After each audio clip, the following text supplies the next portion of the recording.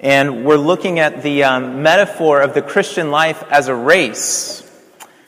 As a race. Somebody who grew up running track, this metaphor communicates to me, and I hope it communicates, well, for all of us who live in Boston, where the marathon is the event of the year, it should communicate something to us as well. The goal of the race for us as Christians is to finish. It's to finish the race. It's to finish the race well. That's our highest aim and our highest goal.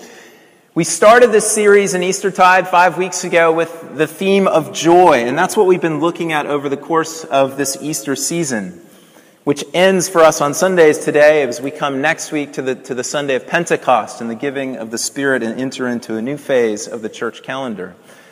But we came looking at the reality that in order for us to fulfill this mission that God has given us in Boston, we've got to live the resurrection life. In other words, we have to be alive in such a way that people around us would see that life at work in us and ask the question, what in the world is going on inside of you? What is it that you have? Because there's so many things, so many people vying for everybody's attention in our world. And we said that in order to live that resurrection life, we needed to know something of resurrection joy.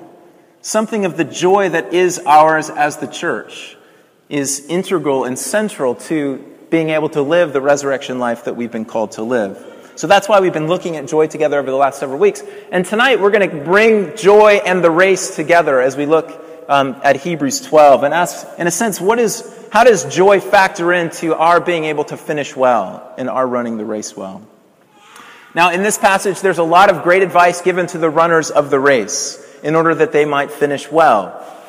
First, and I'm just going to briefly run through, I want to focus on one thing, but the first thing that we're said is to be aware of the witnesses. So in Hebrews 11, the author has just gone through this great list of what we call the Hall of Faith, or the men and women who have lived lives of deep faith in such a way that their circumstances in the world were not always chipper, but they walked this road with great endurance. And so he says, as he comes in to exhort the people to whom he's writing, he says, so therefore, with this since we are surrounded by so great a cloud of witnesses, watching us and cheering us on, I want you to run. Now, this was hammered home to me when I was watching the marathon in the 2008 Olympics in Beijing, which was actually a very hot marathon. They were sweating and toiling. But they run, the 25 miles, it's 26.2 miles, they run 25 miles, and I guess in a sense it's like Boston when you turn the corner onto Boylston Street. Well, I've never done it, so I shouldn't say when you do. Those of you who have run it, turn the corner onto Boylston Street. But in this case, in Beijing, they were running on the dusty, dirty, hot streets of Beijing, and then they turn a corner and they come into the Olympic Stadium, and the stadium is just filled with thousands and thousands of people cheering and shouting for them as they run this final mile inside the track. And that's the picture that he gives us here. As you think about running the race, think about the fact that there's this great multitude. And they're not just spectators eating hot dogs and french fries. These are people who have run the race before you and who can testify, bear witness to the fact that God, the one that you're running the race for, is faithful to the end. And they're cheering you on as you run forward. So that's one thing he says. He says also we're supposed to take off everything that hinders us, to lay aside every weight and the sin which clings so closely, or the sin that creates an obstacle. One of the dirty tricks that the senior guides at Noah's Ark, where I used to work in the outdoors, used to play on the junior guides as they came, was they would get their packs ready, and then everybody would set their packs up kind of outside the kitchen at the lodge. And then the senior people would go and get gigantic rocks, take everything out of their pack, stuff it down in the bottom, and then put everything back on, and unsuspecting first-year guides would never have any clue that somebody had done this to them, and then they'd chart off up the mountain with a bit of extra, not just a bit, a lot of extra weight, only to discover at dinner the first night as they're unpacking their pack that they've been carrying this great rock all the way up the mountain. That's the picture that we get of sin in this little excerpt from Hebrews 12, that it is like this rock in your backpack and you're trying to hike. A lot of us went hiking yesterday, and you're trying to hike up this peak, and you're just carrying this burden. You may think, actually, that this burden is bringing you blessing. In fact, you may think that this is kind of what your little secret, what you really want. But in actuality, it's significantly hampering your ability to run the race and then to finish well. So he says he wants you to throw aside every sin that clings and that creates an obstacle so that you can run freely. And then he says that he wants us to run with endurance. Let us run with endurance the race that is set before us. That means that we need to pace ourselves, not starting out in a bang and ending up just falling over. Just last week, Chloe's third grade class they went out and the gym teacher surprised them. He took them out onto the Esplanade and said, we're going to run a mile. And so, on your marks, you'd say go. And Chloe said so many of the kids just took off. And then within about 200 meters, they were just walking and dying in a pile. Now, they didn't have the experience that we might in approaching a race. But that's the picture he wants us to avoid, is just kind of jumping out of the gate, running out of breath, and falling flat on our face. Instead, we're to run with endurance the race that's set before us. But verse 2 is really where I want to bring us to a focus tonight. And that is, he says, this is his advice to those of us running the race, to look to Jesus. Look to Jesus, the author and the perfecter of our faith, the founder and the perfecter of our faith. I want to go to another place, Matthew 14, where Peter is in the boat and Jesus is walking out on the water to them. And Peter says, hey, Lord, if it's really you, I want you to command me to come to you. And so Peter, and you know this story, he gets out of the boat and he starts to walk to Jesus. And as he's fixing his eyes on Jesus, he's making progress. But as he begins to notice the wind and the storm and the waves and those things around him, he begins to sink. And in a sense, that's kind of what you can think of in the author's mind, who might well have been aware of that story about Peter, saying, I want you to fix your eyes. I want you to set your eyes upon Jesus. And we set our eyes upon him in two primary ways, I want to suggest to you. One is as an example, and the second one is as a ruling Lord, and that will connect to Ascension Day, which we've just celebrated this past Thursday. But in the first case, as an example, Jesus' life was not easy. His race was not a simple race. It was a race that had great toil and tribulation. It was full of shame and public humiliation. It was hard, and it ended, obviously, on a Roman cross, an instrument of shame. This was not just death by electric chair in some closed cell, but this was death by public humiliation and torture in front of everybody that you ever knew who wanted to be there. Let me just stop here and note that we've been talking about joy for 5 weeks. But it's clear, obviously, from Jesus' own example and from our own experience that to know joy as a follower of Christ does not mean that your life is going to be easy. And I think sometimes we get into a kind of muddled state of mind where we think that, this just means my life's going to make sense, it's all going to fall together. And when we run into those places where things aren't making sense or things are quite difficult, we start to throw up our hands and kind of protest. And I just want to make the point, obviously, that Jesus' own example suggests that life being challenging, the race being hard, is not inconsistent with actually knowing true joy and being right in the heart of God and in the middle of his will. But Jesus endures the hardship. The question is why? And that's what draws us to joy. Verse 2, he says, the founder and perfecter of our faith, who for the joy that was set before him, endured the cross, scorning its shame, despising the shame of the cross. Back to track and field for a moment. I think for those of us who are inclined to running shorter distances, which is the category that I fall into, which is why I haven't run the Boston Marathon, the 400-meter race is one of the hardest in track and field, or in track. It's a grueling all-out sprint. Many of you, I'm sure, have run a 400 that seems like it's about 200 meters too long. I ran the 4x400 relay in high school, and to this day, I can remember quite vividly the sinking feeling in my stomach before the gun went off and I had to start the race, because I knew it was going to be painfully hard. And the only thing that would get me through that race was actually having a vision of crossing the finish line, of getting to the end. And so, as your legs are giving way, as your arms are giving way, as your lungs are giving way, it's this that kind of keeps you in the race, this vision of what's coming at the end. And it's this vision that Jesus has of the joy that is set before him that enables him, the author of Hebrews says, to endure the difficulty of the moment that he's in, of the race that God had set before him to run. This was the joy of actually doing the Father's will, and in a sense connects to what we looked at in John 15 last week. But this was the joy of seeing the Father's saving purposes come to fruition through him, of bringing many sons to glory, as the author of Hebrews says in chapter 2. Jesus knew that the race that God had set before him was a race that included the cross, the challenge of the cross. This is precisely where the Father's will was taking him. And he knew that would be painful and that road would be trying. But he presses through that. He endures that because of this vision of the joy that's set before him, of the fullness of joy that comes from being right in the heart of the Father's will and seeing the Father's purposes come about through us and through him. So what does this mean, real quick? It means that there is absolutely no greater joy than the joy of walking in step with the God who made you. The joy of walking in step with what he has put before you.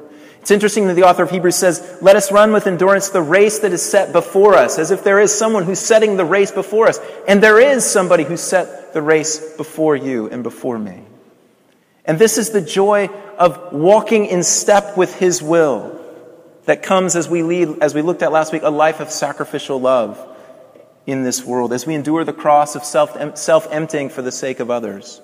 And what this means is that pursuing anything else outside of God dooms us to less joy.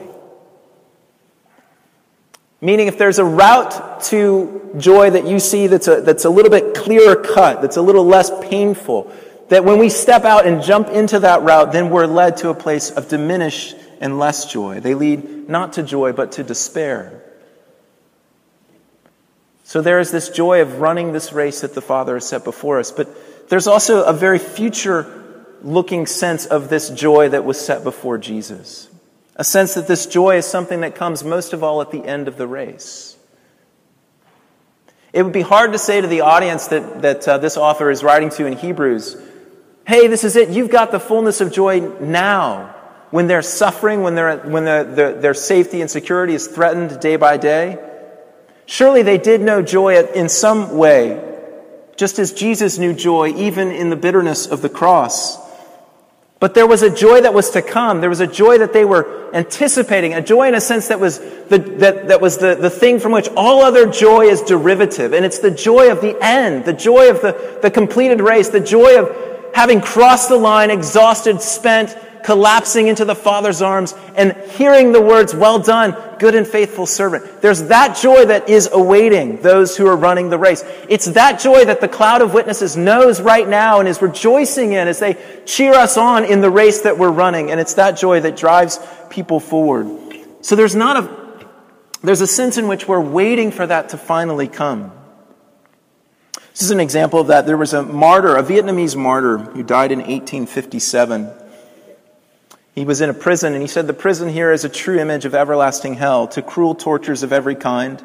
Shackles, irons, chains, manacles are added, to those things are added hatred, vengeance, calumnies, obscene speech, quarrels, evil acts, swearing, curses, as well as anguish and grief. But the God who once freed the 3 children from the fiery furnace is with me always. He has delivered me from these tribulations and made them sweet, for his mercy is forever. In the midst of these torments which usually terrify others, I am, by the grace of God, full of joy and gladness because I am not alone. Christ is with me. Like this Vietnamese martyr, there's no doubt that the people to whom this letter is written, the letter of Hebrews, knew joy in some real way. We're told in chapter 10 that they accepted the plundering of their possessions joyfully because they knew that they had a better possession. But there's also a very true sense in which there is a joy to come that all joy that they have experienced up to this point has not yet matched. I referenced already to the parable of the talents, but in Matthew 25, when Jesus tells this parable about the ones who run the race well, another way of saying they got the 5 talents and made 5 more, they got the 2 talents and made 2 more. He says that it will be said to them, you have been faithful over a little, I will set you over much. Enter into the joy of your master. You ran the race well. Now enter into the joy of your master. That joy in the end will be like no other joy. And it will be a joy of the fullness of fellowship with the Father and the saints that have gone before us, and the joy of the satisfaction of looking back at a race that was run well, at a race that was run in the difficulties and the trials of life. The joy of the Father's good pleasure in full, not in any way diminished. And it's that future joy in all of its fullness that sustains Jesus in enduring the cross, that sustains you and sustains me in a life of costly and trying obedience. And if it marks Jesus, then surely it can mark his followers as well. That's the reason that it's mentioned here in Hebrews. Can we have joy today? Yes. Hopefully you've been listening over the last 5 weeks. Yes, we can. We can have true joy. In fact, we are alive in joy now. Why? Because Jesus has been raised from the dead. Because, in fact, the war is over. God has won the victory. The enemies have been defeated. Yes, we can have joy. But for us, as for all those who have gone before us, there is a joy that we will only know when we know it in full, in the fullness of the presence of God at the end of the race. And it's the vision of that joy that is to be sustaining us as it sustained our Savior Jesus in the race that was set before him. With that joy set before us, we should let that drive our moving, our giving, our loving, our following. We should let that joy drive us to walk in obedience to the Father's will in our sexual life, in our financial life, in our thought life, in every other kind of sphere of life that we live today.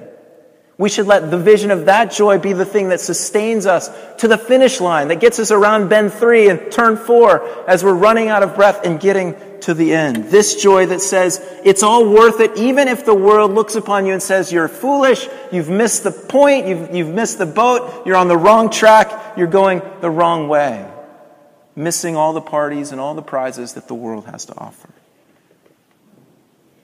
This joy of the end is the joy that drives us as the people of God to running the race and to finishing the race well. Let me say briefly, just in closing, in connection with the Ascension Day, and this connects to joy as well. And on Thursday, we celebrated the ascension of Jesus as Lord, and it's here in this text, in the end of verse 2, it says that Jesus despised the shame and is seated at the right hand of the throne of God. So not only do we look to Jesus as the example and the one whose joy set before him led him to endure these things and to run the race and to finish the race well, but we look to Jesus also as the ruling and reigning Lord over all things, who even while we're being cheered on by the great cloud of witnesses, is sitting above all things, ruling and reigning over all of creation, so that whatever it is that you face, whatever it is that you encounter, whatever cross God puts in your path and asks you to bear, you know that nothing can get in the way of you and your Lord. That nothing can defeat you. That nothing can overtake you. That nothing is too strong for the one that you are running for and with. Because he reigns and he's seated at the right hand of the throne of God. Nothing happens outside of his knowing. Nothing happens outside of his control. Nothing can separate you from his love. And that is a great source of joy for us, even as we look to the fullness of joy in the end. Jesus' present of glorification with the Father is our future, certain and secure. His reward is going to be our reward right alongside of him. He will share his ascended glory with those who rise with him in the last day.